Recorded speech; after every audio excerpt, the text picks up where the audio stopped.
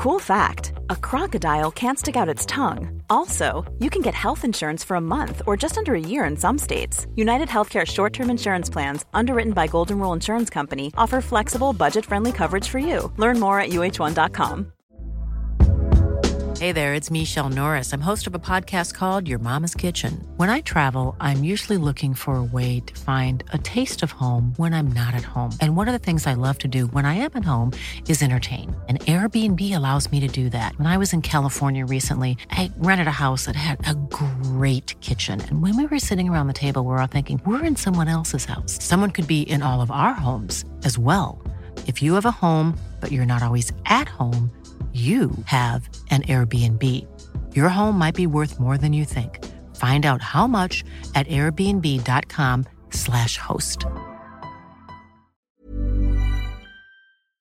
Welcome to the A to Z of David Bowie. I'm Mark Riley, and that colourful character is Rob Hughes. As you'll be aware, the A to Z of David Bowie is free to download. Lunacy. But if you'd like to support us along the way and be a member of an exclusive Bowie club, you can, and here's how. There's an exclusive Bowie members club called Cheap Things, and for just $5 a month, wow, you can be part of it. Right, so now you're thinking $5 isn't much, but what exactly will I get for my hard-earned cash? Well, in short, you'll get lots of great new exclusive material delivered to your door. Well, computer actually, Mark. Via a system called Patreon. That's right, Mark. Patreon is a payment system that allows you to contribute your monthly subscription and offers you a portal to access the exclusive material. Materials such as interviews with Bowie's cohorts and friends. There'll be regular filmed Bowie quizzes, Bowie guitar tutorials, unreleased archive written material, competitions, and perhaps most impressively, short films featuring the Cheap Things team. That'll be me, Mark, Howard Knock and Jason Reed. Visiting various Bowie places of interest. And much more besides. All this for just $5 a month. So if you can't resist, simply go to patreon.com, that's patreon.com/cheapthings, all one word, and join up.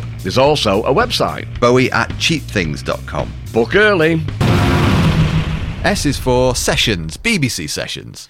With permission, okay, we are now going to pretty much give you an audio book of The Complete David Bowie by Nicholas Pegg. Now, this is a great book, isn't it, Bob? It is, indeed. It's one of the Bibles, really. We always go on about Any Day Now by Kevin Can because it's so great for that particular period of Bowie's life. But for anybody who wants anything closely resembling a brilliant reference book, then this is it. Certainly. But it's much more than that. It's really, really interesting and brilliantly written as well. And so everything is in there. You've got the songs from A to Z, you've got the albums, you've got videos, tours. It's all in there.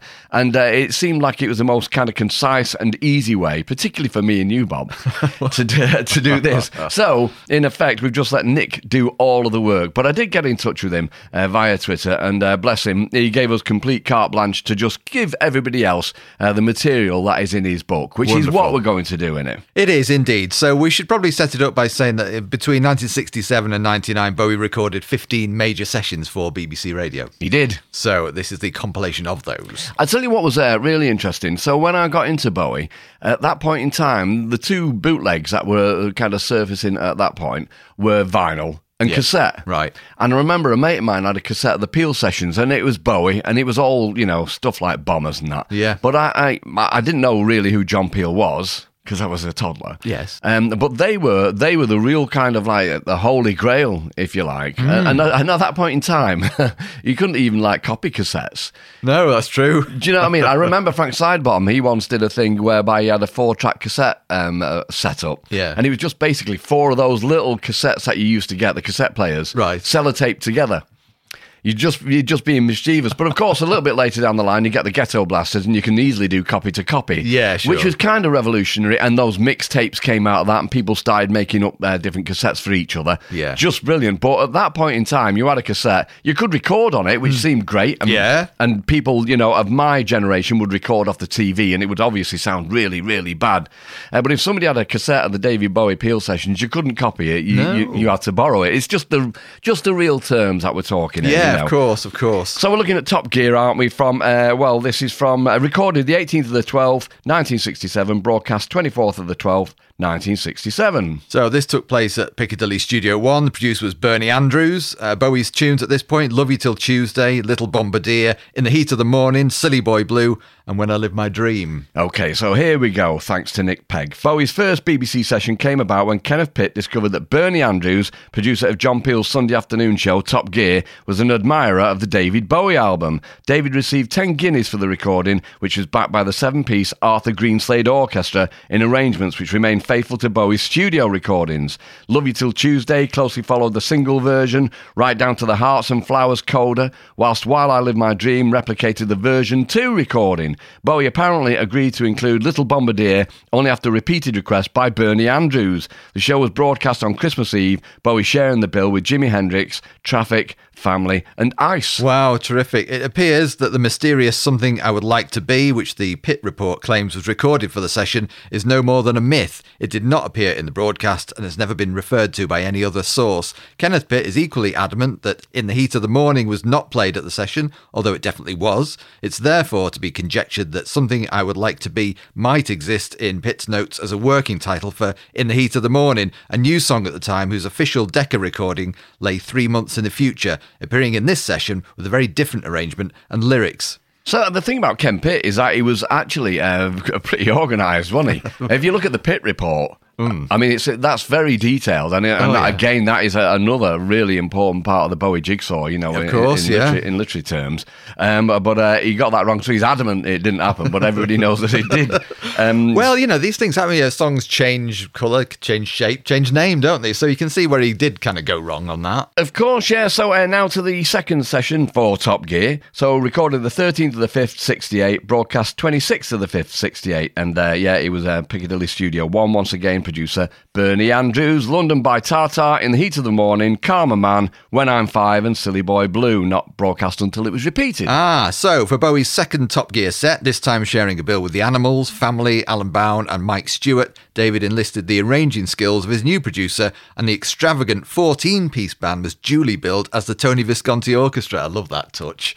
They included John McLaughlin on guitar, Herbie Flowers on bass, predating his work on Space Oddity by over a year, a pre-blooming Barry Morgan on drums, Alan Hawkshaw on keyboards, Tyrannosaurus Rex's Steve Peregrine Tuck joined Tony Visconti on backing vocals. Silly Boy Blue was only aired in the repeat broadcast. It was standard BBC practice at the time to hold back a track or two for repeat. When I'm 5 from this session is the only full studio recording David ever made of the song, and it was this version that later appeared in the Love You Till Tuesday film and on its accompanying soundtrack album.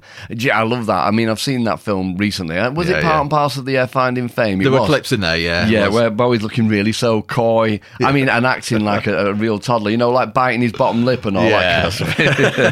Brilliant.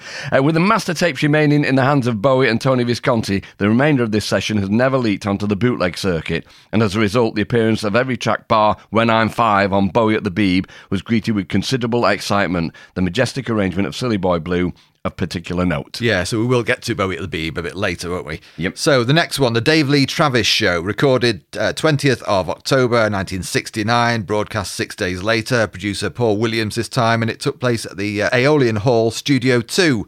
The songs Unwashed and Somewhat Slightly Dazed, Let Me Sleep Beside You, which wasn't broadcast, and Janine, not broadcast either. Okay, for this short but excellent session, Davey was backed by Space Oddity band Junior's Eyes, Mick Wayne on guitar, John Honk Lodge on bass, Tim Renwick on guitar and John Cambridge on drums. BBC records reveal that Junior's Eyes lead singer Graham Kelly was also present, although it's uncertain whether he contributed to the session. Only Unwashed and Somewhat Slightly Dazed was broadcast alongside the then current Space Oddity single and a short interview with Brian Matthew recorded on the same day. An excerpt from the interview plus Let Me Sleep Beside You from this session, a superb rendition. Perhaps Bowie's definitive recording of the number appeared on the BBC Sessions 1969-1972 sampler, while both of these tracks, plus Janine, were included on Bowie at the Beeb. Right, on to the Sunday show now, recorded the 5th of the 2nd, 1970, broadcast 8th of the 2nd, 1970, the Paris Cinema Studio, Jeff Griffin.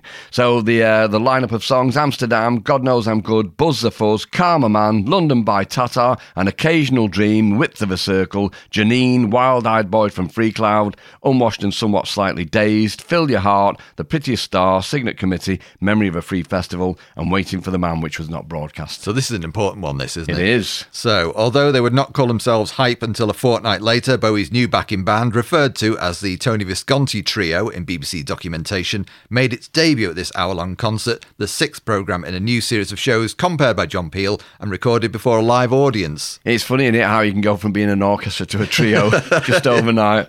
That's show business. It is. For the first 4 numbers, David accompanied himself alone on acoustic guitar before being joined by Tony Visconti on bass, John Cambridge on drums for a couple of songs, with Mick Ronson adding his guitar skills from Width of a Circle onwards. It was Bowie's first live performance with Ronson.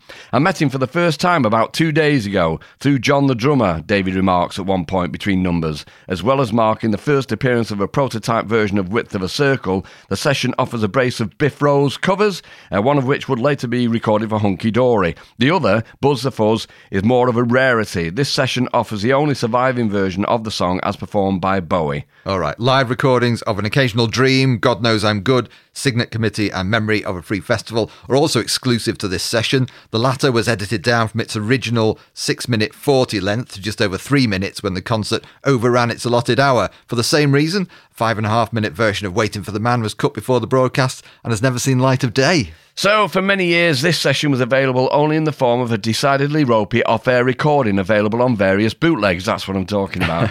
So, Bowie at the Beeb changed all that, including Amsterdam, God Knows I'm Good, The Width of a Circle, Unwashed and Somewhat Slightly Dazed, Signet Committee, and Memory of a Free Festival from this historically fascinating concert. I tell you, there are some, and I've very nearly bought them on occasion, BBC transcription discs. Oh, yes, I know. You know, they would crop up, wouldn't they, on eBay every now and then, and they would have like maybe a David Bowie session like maybe this one, the Sunday Show, on one side, and it could have something completely random on the other as well. Brilliant artifacts. Yeah, they are. I really kind of wished I'd bought the ones that were up for grabs, but they were always quite dear because, it's just the coupling of David Bowie and the BBC on vinyl. You know, it just obviously didn't exist at that point. Yeah, I always take a look. As you say, they're always pricey, which you can understand. Of course they are. So move on, next one now, Sounds of the 70s for Andy Ferris, recorded 25th of March 1970, broadcast on the 6th of April 1970. The venue this time, the Playhouse Theatre Studios, producer Bernie Andrews. The songs are Supermen, Waiting for the Man, Width of a Circle, Wild-Eyed Boy from Free Cloud, which wasn't broadcast until the repeat.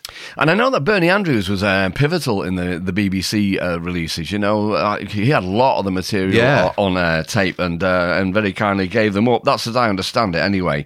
So, the first 3 songs from this hype session were broadcast on April 6th edition of the new Sounds of the 70s series, hosted by Andy Ferris, and all 4 were aired by David Simmons on the 11th of May. They are easily distinguished from later BBC versions by Hype's heavy guitar, almost prog rock sound. Kenneth Pitt records in his memoir that it was during this session that he first experienced the uncomfortable atmosphere that presaged his fall from grace. He would cease to be David's manager a few weeks later. Waiting for the Man from this session appears on the BBC Sessions 69 to 72 sampler, while the excellent Wild-Eyed Boy from Free Cloud is its sole representative on Bowie at the Beeb. All right, so in concert, John Peel now, recorded the 3rd of June 1971, broadcast on the 20th of June. Venue, the Paris Cinema Studio, producer Jeff Griffin. The songs, Queen Bitch, Bombers, The Supermen, Looking for a Friend, Almost Grown, Cooks, a song for Bob Dylan, Andy Warhol, It Ain't Easy, Oh You Pretty Things, which wasn't broadcast. So Bowie's second live concert session saw him sharing the bill with Mike Heron, formerly of the Incredible String Band, in John Peel's In Concert series. Living out his Warholian factory fantasies in the weeks leading up to the Hunky Dory sessions, David invited a selection of friends and colleagues to make guest appearances during the session. This is going to be incredibly complicated, began compare John Peel, and he wasn't wrong. In addition to the core band of Mick Ronson, Woody Woodmansey and Trevor Boulder, David had brought along vocalist Dana Gillespie, who sang Andy Warhol, George Underwood, who sang Song for Bob Dylan and the 3rd verse of It Ain't Easy, Jeffrey Alexander, who sang the 2nd verse of It Ain't Easy and backing vocals on Almost Grown, and Mark Carr Pritchard, who sang Looking for a Friend. Peel introduced Pritchard as being with a group called Arnold Corns, who have a single called Moon Age Daydream, which nobody on the BBC has played at all, which is a great pity, he said. Bowie's sidemen were referred to as members of a group called Rono, who are apparently going to be making an LP fairly soon. Well, they didn't. No. Okay, so despite David's own reservations, it was an entertaining set and marked several significant firsts. Most of the songs were new to the repertoire, and with 4 very different versions of the forthcoming Hunky Dory Dory tracks, including Kooks, composed only days earlier. 2 songs that were later scrapped, Looking for a Friend and Bombers, the latter on which David on piano, a complete one-off, Almost Grown, and a free-for-all finale of It Ain't Easy, predating the release of Ziggy Stardust by an entire year. The recording is of immense historical interest. Sadly, time constraints resulted in the cutting of Oh You Pretty Things before broadcast, and this number is now lost. Ooh. The date of this session has been widely misquoted as the 5th of June, but BBC Records and Bowie at the Beeb confirm that the 3rd of June is correct. Bombers, Looking for a Friend, Almost Grown, Kooks, and It Ain't Easy are included on Bowie at the Beeb. Now, we are bigging up this book here. We'll just jump in again, say it's a complete David Bowie by Nicholas Pegg, and it's perfect in every way, apart from the fact that the type is actually a little bit small. I'm holding it very close to my face here, Mark. I tell you, do you know how you start off with those 3D books, when you have to start off with them right on touching your nose and you drag it away slowly? It's a shame we haven't got a giant magnifying glass each. But anyway. Next time. Where are we up to now then, So Bob? we're up to Sounds of the 70s, Bob Harris now. Recorded 21st of September 1971. Broadcast on the 4th of October. The venue was Kensington House Studio at T1. And producer John Muir. The Supermen, Oh You Pretty Things, 8-line poem, Kooks, Fill Your Heart, not broadcast until repeat.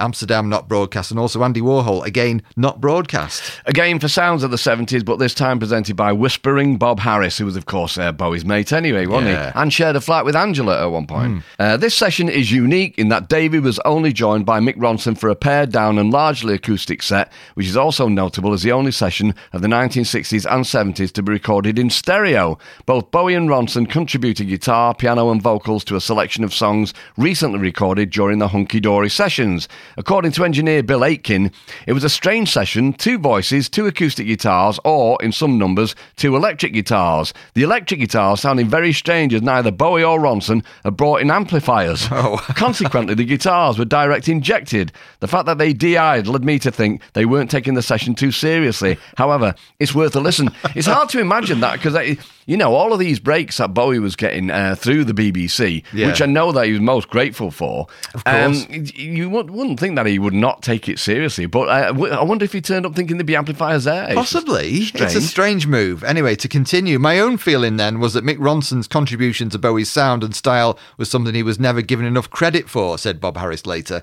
I like to think that duo session was a rare moment of Bowie, in effect, acknowledging that Ronson wasn't just a sideman, but an integral part of his whole sound.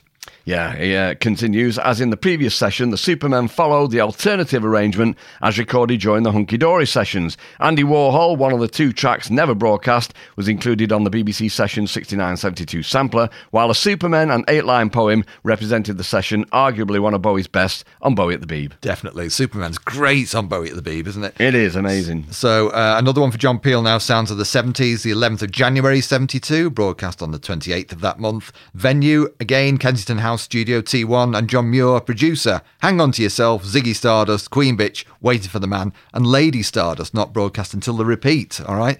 So as Ziggy Stardust loomed on the horizon, the Spiders recorded a succession of very similar sets for BBC Radio, often confused over the years as bootleggers have combined and incorrectly labelled the results. However, most of the sets can be accurately identified by minor variations in Bowie's rendition of the lyrics.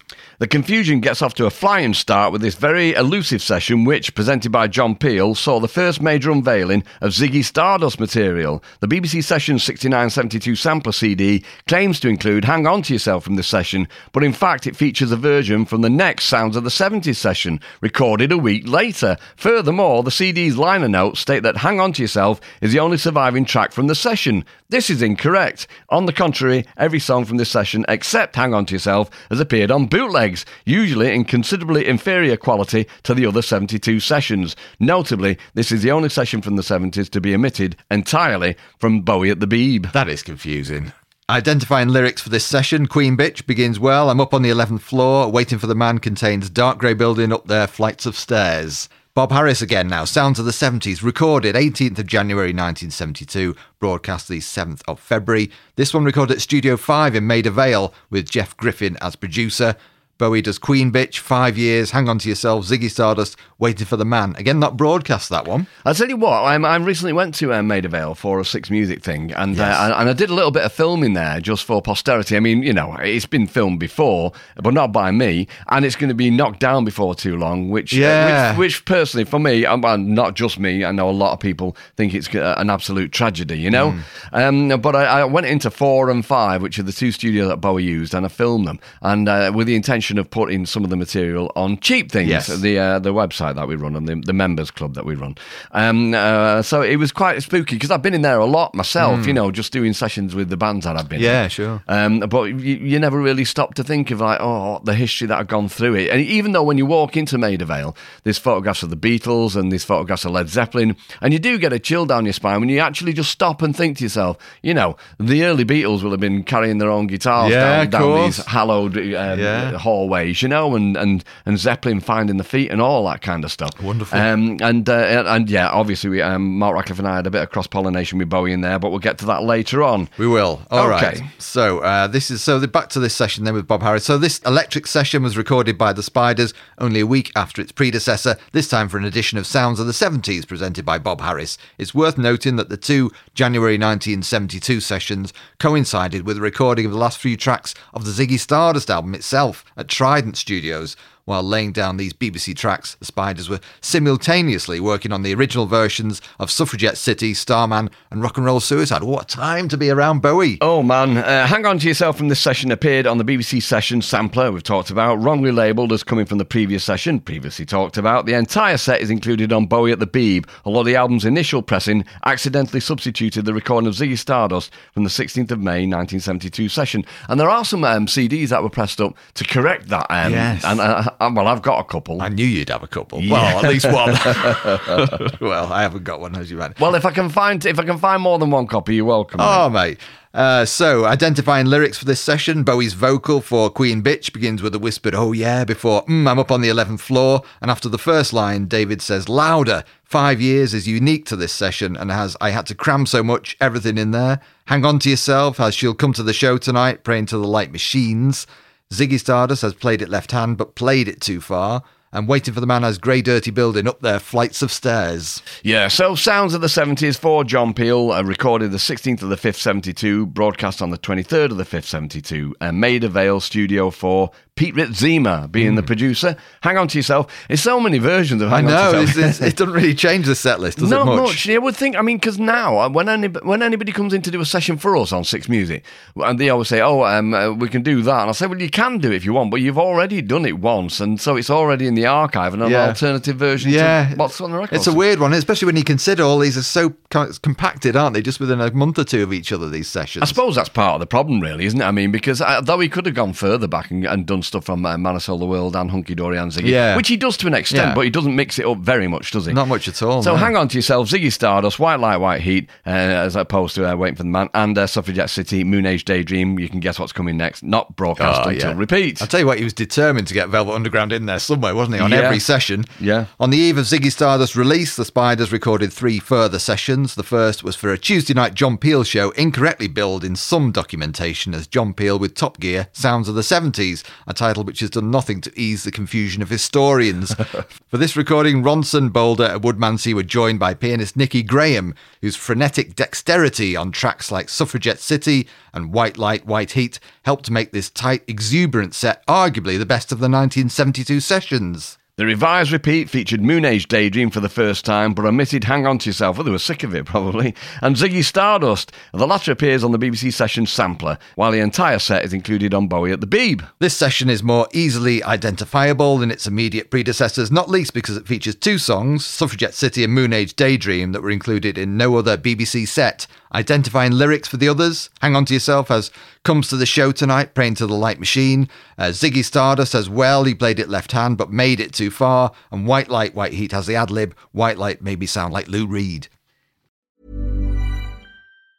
When you're ready to pop the question, the last thing you want to do is second-guess the ring. At BlueNile.com, you can design a one-of-a-kind ring with the ease and convenience of shopping online. Choose your diamond and setting. When you find the one, you'll get it delivered right to your door. Go to BlueNile.com and use promo code LISTEN to get $50 off your purchase of $500 or more. That's code LISTEN at BlueNile.com for $50 off your purchase. BlueNile.com, code LISTEN. Many of us have those stubborn pounds that seem impossible to lose, no matter how good we eat or how hard we work out. My solution is PlushCare. PlushCare is a leading telehealth provider with doctors who are there for you day and night to partner with you in your weight loss journey. They can prescribe FDA-approved weight loss medications like Wegovy and Zepbound for those who qualify. Plus, they accept most insurance plans. To get started, visit plushcare.com/weightloss. That's plushcare.com/weightloss. Millions of people have lost weight with personalized plans from Noom. Like Evan, who can't stand salads and still lost 50 pounds. Salads generally for most people are the easy button, right? For me, that wasn't an option. I never really was a salad guy. That's just not who I am. But Noom worked for me. Get your personalized plan today at Noom.com. Real Noom user compensated to provide their story. In 4 weeks, the typical Noom user can expect to lose 1 to 2 pounds per week. Individual results may vary. The A to Z of David Bowie with Mark Riley and Rob Hughes. So, the Johnny Walker Lunchtime Show, and it was recorded the 22nd of the 5th, 72, broadcast the 5th to the 9th of the 6th, 1972. It was Roger Pusey who produced it, and it was recorded at the Elolian Hall in Studio 2. Yeah, so Starman, broadcast June 1972. Space Odyssey, not broadcast. Changes, not broadcast. And Oh You Pretty Things, broadcast again 5th of June 1972. So for this session, the Spiders were joined once again by pianist Nicky Graham, something of an unsung hero of Bowie's 1972 tour, whose work is showcased well on the faithful recreations of Changes and Oh You Pretty Things included here. Unusually, the recording of Starman incorporated a remix backing tape of the string arrangements from the Trident original, but the remainder of the performance is entirely new. That's interesting. Rather than showcasing the whole session, Johnny Walker networked one song per show for 5 days in a row. Oh You Pretty Things on the 5th of June, followed by Starman on 4 consecutive days. Changes and Space Odyssey were not broadcast, but the latter was included on the BBC Sessions 6972 sampler, while the complete session, yes, you guessed it, appears on Bowie at the Beeb. Identifying lyrics for this session, Space Oddity includes the ad-lib, I'm just a rocket man, while the full band rendition of Oh You Pretty Things is easily differentiated from the stripped-down acoustic version recorded the previous year. Starman and Changes are unique to this session. Back to Bob Harris now, Sounds of the 70s, recorded 23rd of May 72, broadcast 19th of June. This is back to Maida Vale, of course, Studio 4 with producer Jeff Griffin.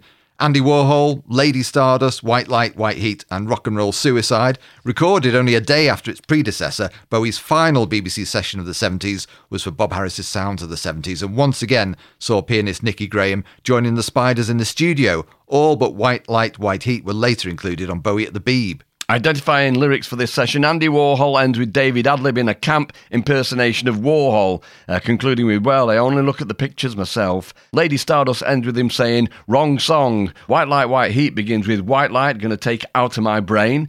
In Rock and Roll Suicide, which is unique to this session, Bowie mutters, I'm going to lift this mic up a bit in the air over the opening bars. That gets rid of the mythology of that song, doesn't it? It does a little bit. And so, I mean, if you look at it, crucially, the next session that we're going to jump forward to now, for the BBC anyway, is in 1991. We'll get to that in a moment. But of course, we're looking here at the 23rd of May, 1972.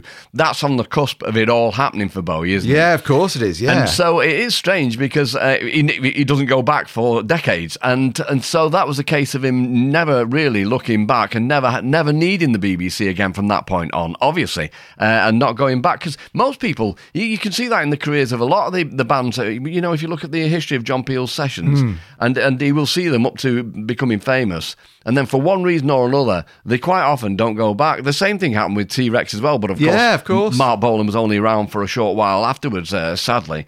But we're looking now at Mark Goodyear's evening session, recorded and broadcast the 13th of the 8th, 1991, from Maida Vale Studio 5 producer Jeff Smith. Yeah, so A Big Hurt, Baby Universal, Stateside, If There Is Something, and Heaven's in Here. After a break of 19 years, Bowie returned to the BBC in August 1991 to record a set with Tin Machine, broadcast live on Mark Goodyer's evening session. The 5 tracks later released on various formats of Tin Machine's Baby Universal single.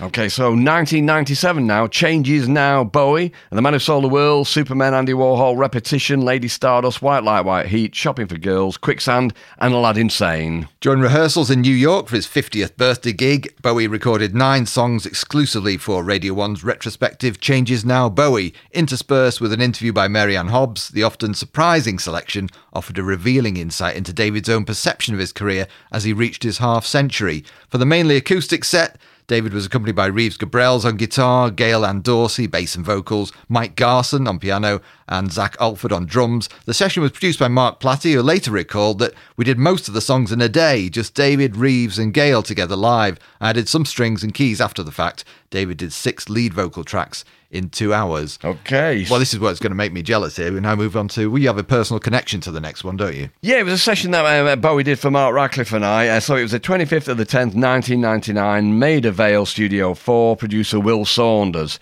He was the voice of Scoff Cruddle in Frogging. Oh, was he? Yeah, just for the, the completists out there. So I do remember well, Survive, Driving Saturday, Something in the Air, Can't Help Thinking About Me, and Repetition. And I have told this one before, but yeah, Mark Radcliffe and I were just on our way out of Maida Vale to get a sarnie, and Davey was coming in, and we did know him a little bit by this time, and he just said, yeah, guys, hang on a minute, I believe one of you want me to do Driving Saturday. I was like, well, yeah, would you mind? He went, no, of course not, no, we'll do that. What else would you like? Here's the current set list. And so I grabbed it off him before Mark had a chance, and I was like, you doing Can't Help Thinking About Me?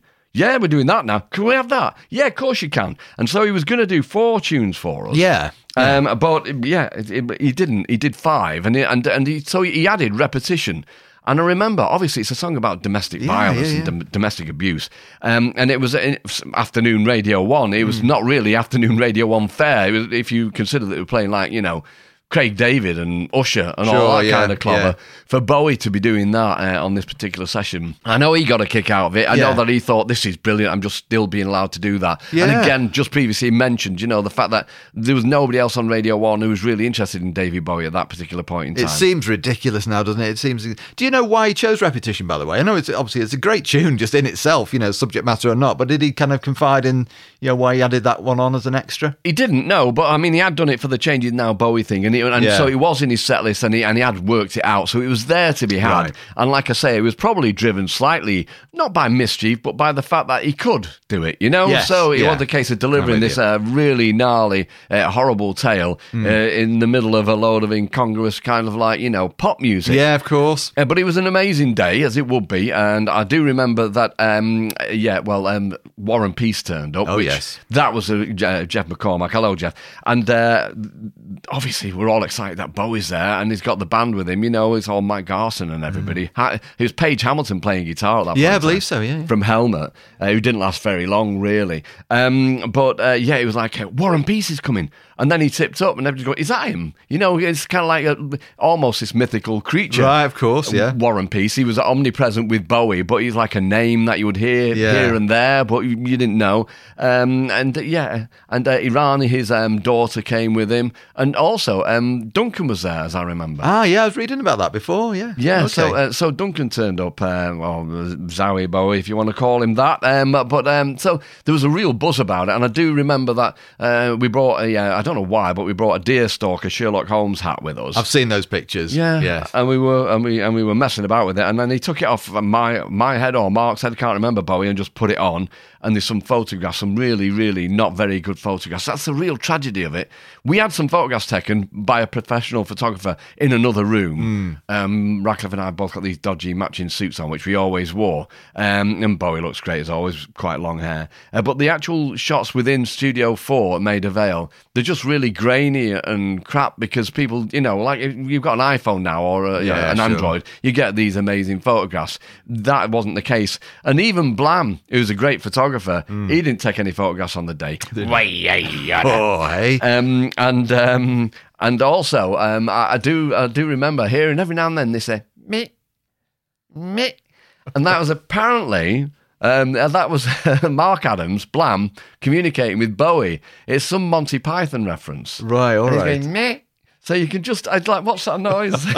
And apparently it was him, and I think he was trying to make Bowie laugh. Right, okay. That might have well been what it was. Wonderful, okay. But I took that deerstalk, I thought, right, Bowie's wore this deerstalk, I'm going to have that. And I put it in a BBC box, and we got on the train, got a load of cans of beer and wine and stuff, just celebrating the fact we'd done this thing with Bowie, and then ended up leaving the box on the train. Oh, you're kidding me. With the deerstalker. So if anybody's got that out there, could I have it back? Yeah, that'd be really nice. Be a love. Okay, that's fantastic. So his last session was the Saturday Music Show, recorded on the 25th of October 1999, broadcast on the 6th of November. Again, Maida Vale, Studio 4, producer Chris Watmore, Survive, China Girl, Survive and Changes.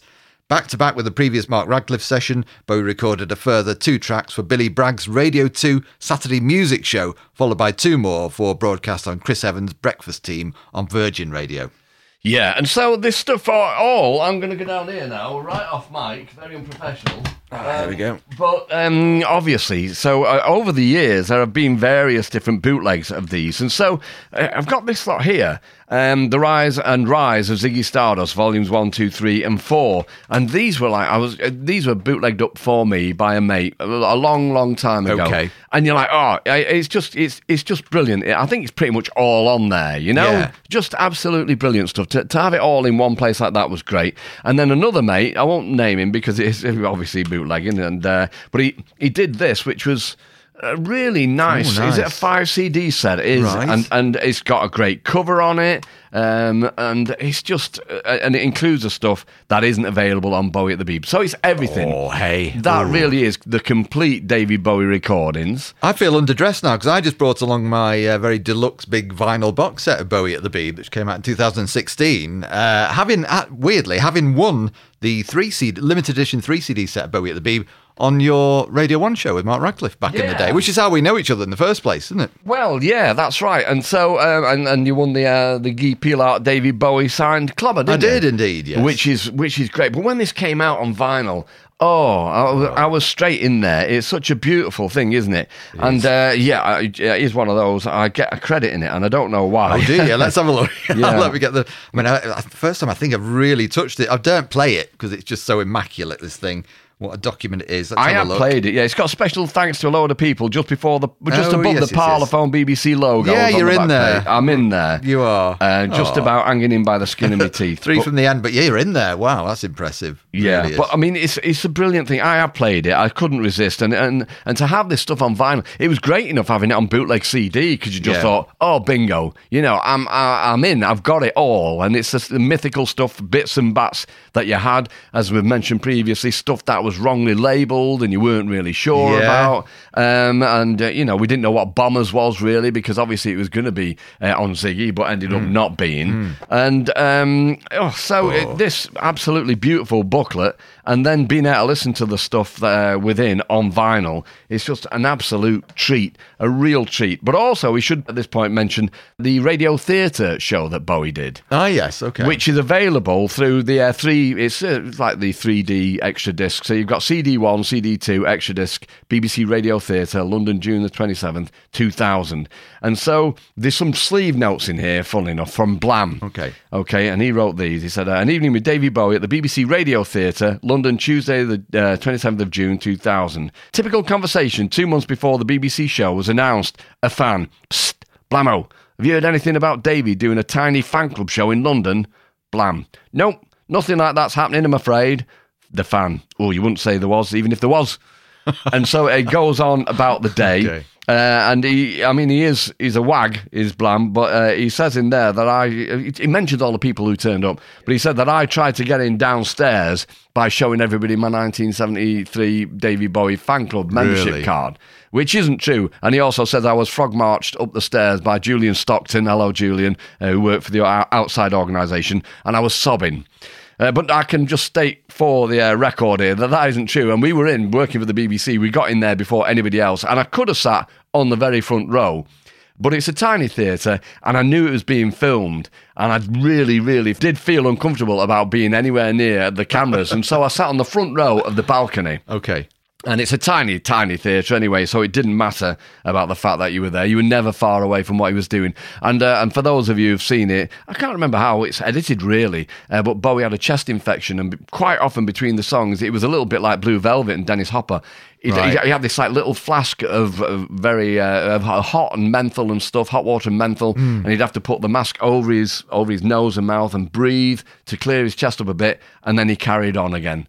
And it was really great. And he said who was there: Simon Le Bon and Yasmin Le Bon.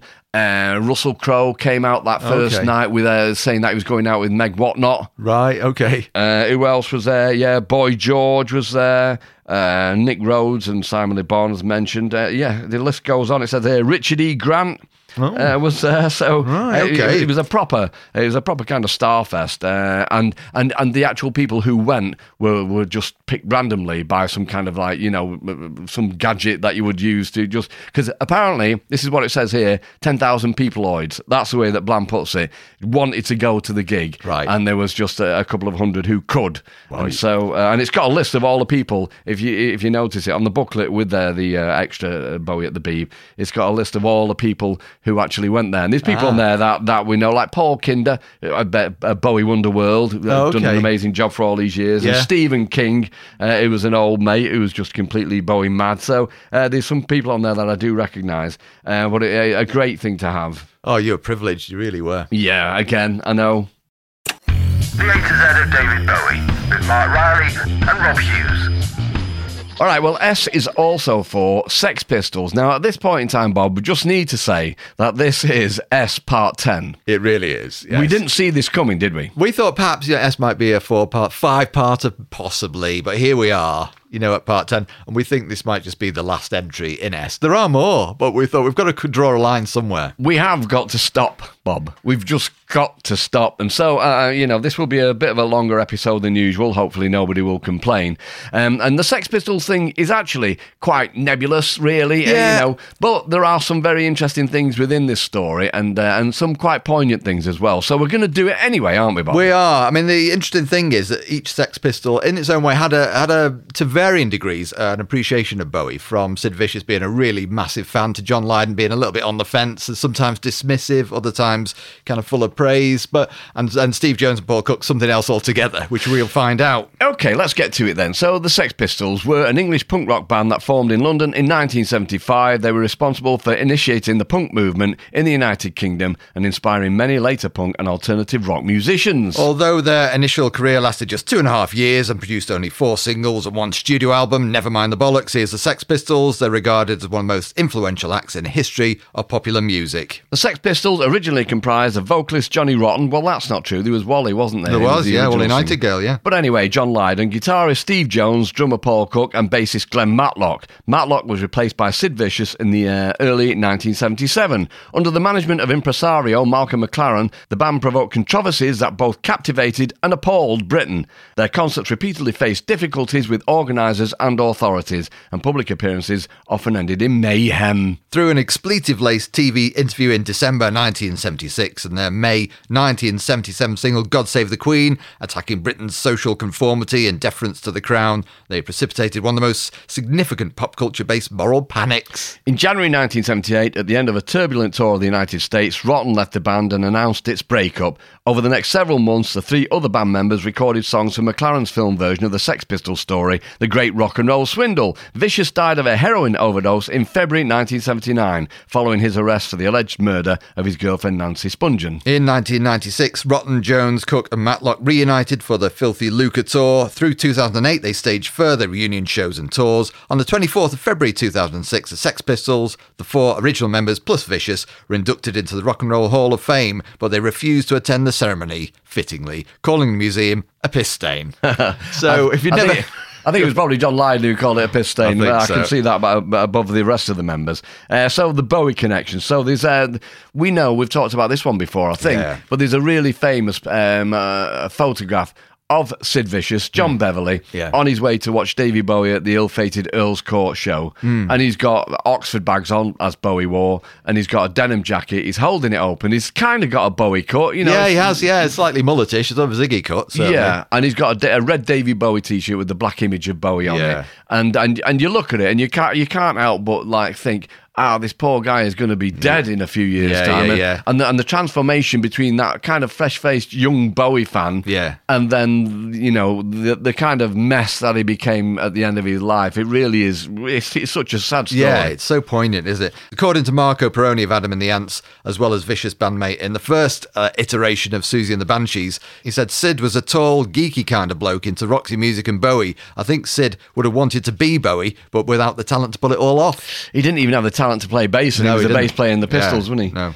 Writing in his limited edition scrapbook, John Lydon said of Vicious, he was very impressed with Davy Bowie. He loved Bowie. He loved that hairdo, but he had no idea how to get it to stick up like that. So he used red paint and put himself upside down in a gas oven. It's bizarre, isn't it?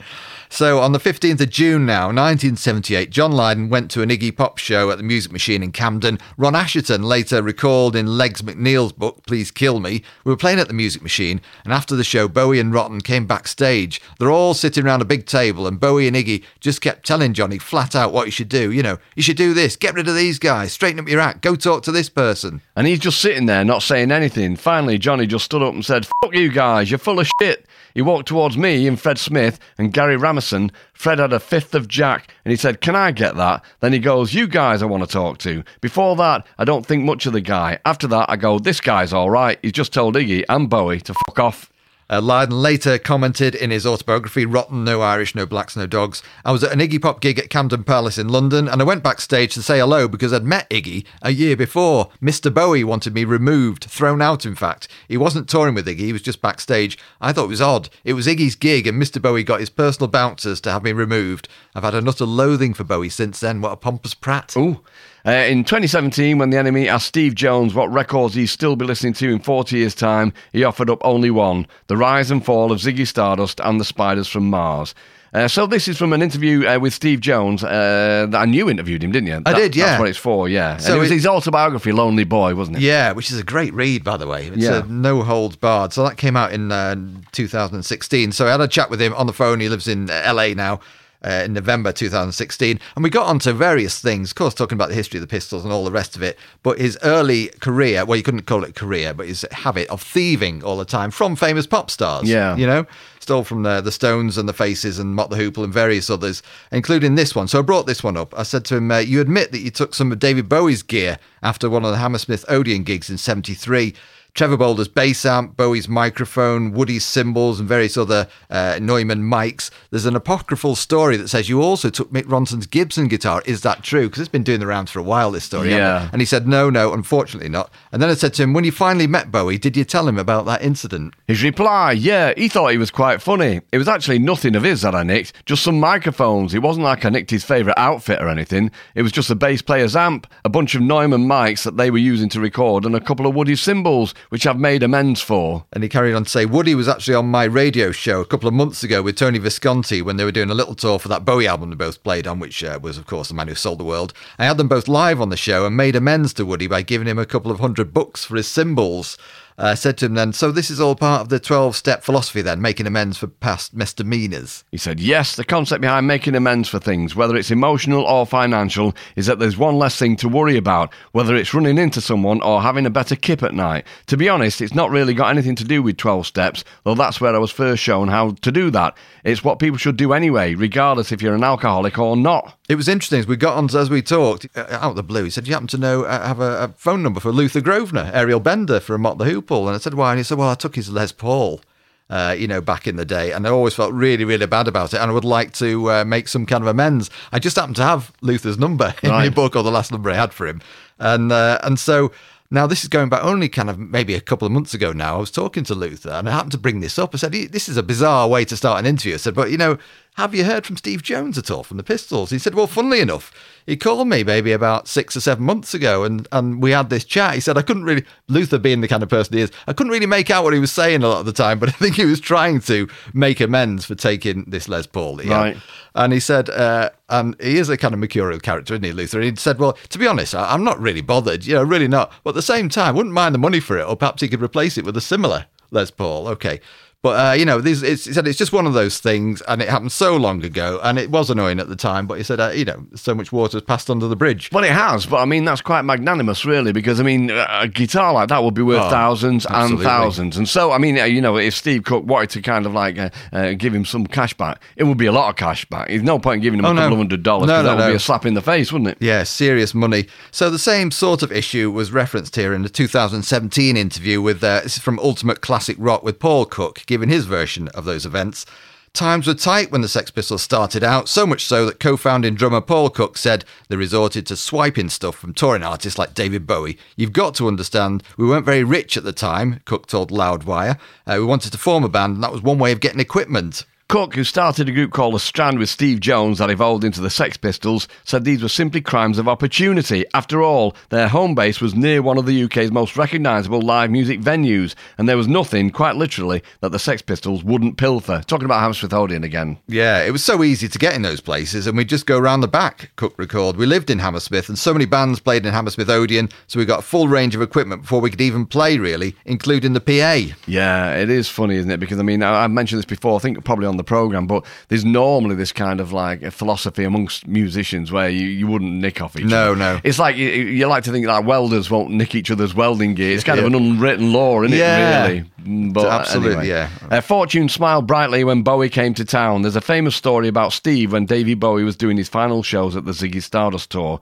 Cook noted, between shows, they'd leave all their equipment standing overnight. It was a big mistake, especially with us around. Yeah, so an interview now from 2018 with Newsweek with John Lydon, and he's asked, was David Bowie's death upsetting to you? He said it was shocking, but I think the man died so reasonably regally, wonderfully brave to just go quietly and let the work speak for itself. And he made extraordinary music on his way out, and then Lydon replies, well, he tried, let's put it that way. The fact that he magnificently soldiered on, I think, is power for the rest of us to absorb. Although, when Bowie died, Lydon did post Signet Committee on the Public Image Limited website, and he told one interviewer, that's the side of Bowie I really like, the more in-depth stuff. But his presence should be missed, and it needs to be said, not by all the current idiots out there either. Listen, I love the way he died with great dignity, and he wanted a quiet pauper's grave. What an excellent thing. No pomp and circumstance. My respect to him in death rose immeasurably.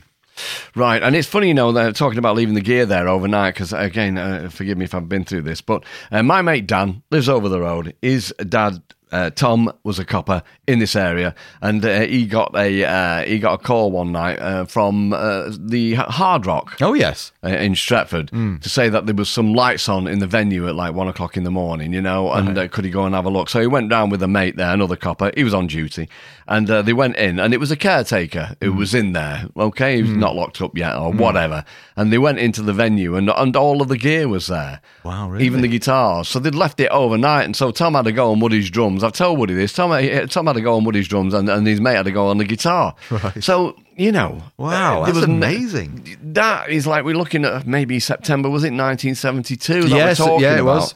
And to think that they're leaving, all right, you wouldn't strip a drum kit down. You certainly wouldn't strip the PA down. You would leave like amps there. The thought of a guitar being left there out is really strange, isn't it? But that's what Tom said. He said that he had to go on the drums, his mate had to go on the guitar, and then they scarpered again. Oh, great. What a leap of trust that is. Madness.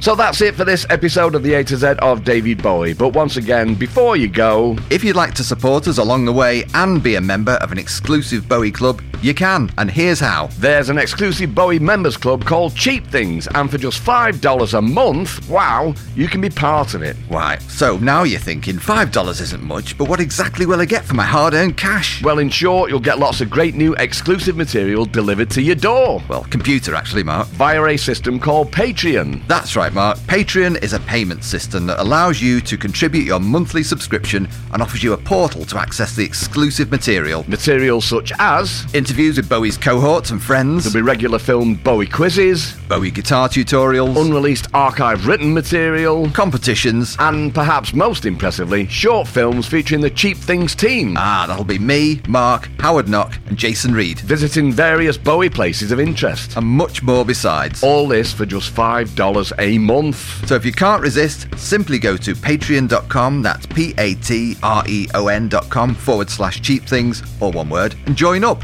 There's also a website, bowiecheapthings.com. Book early.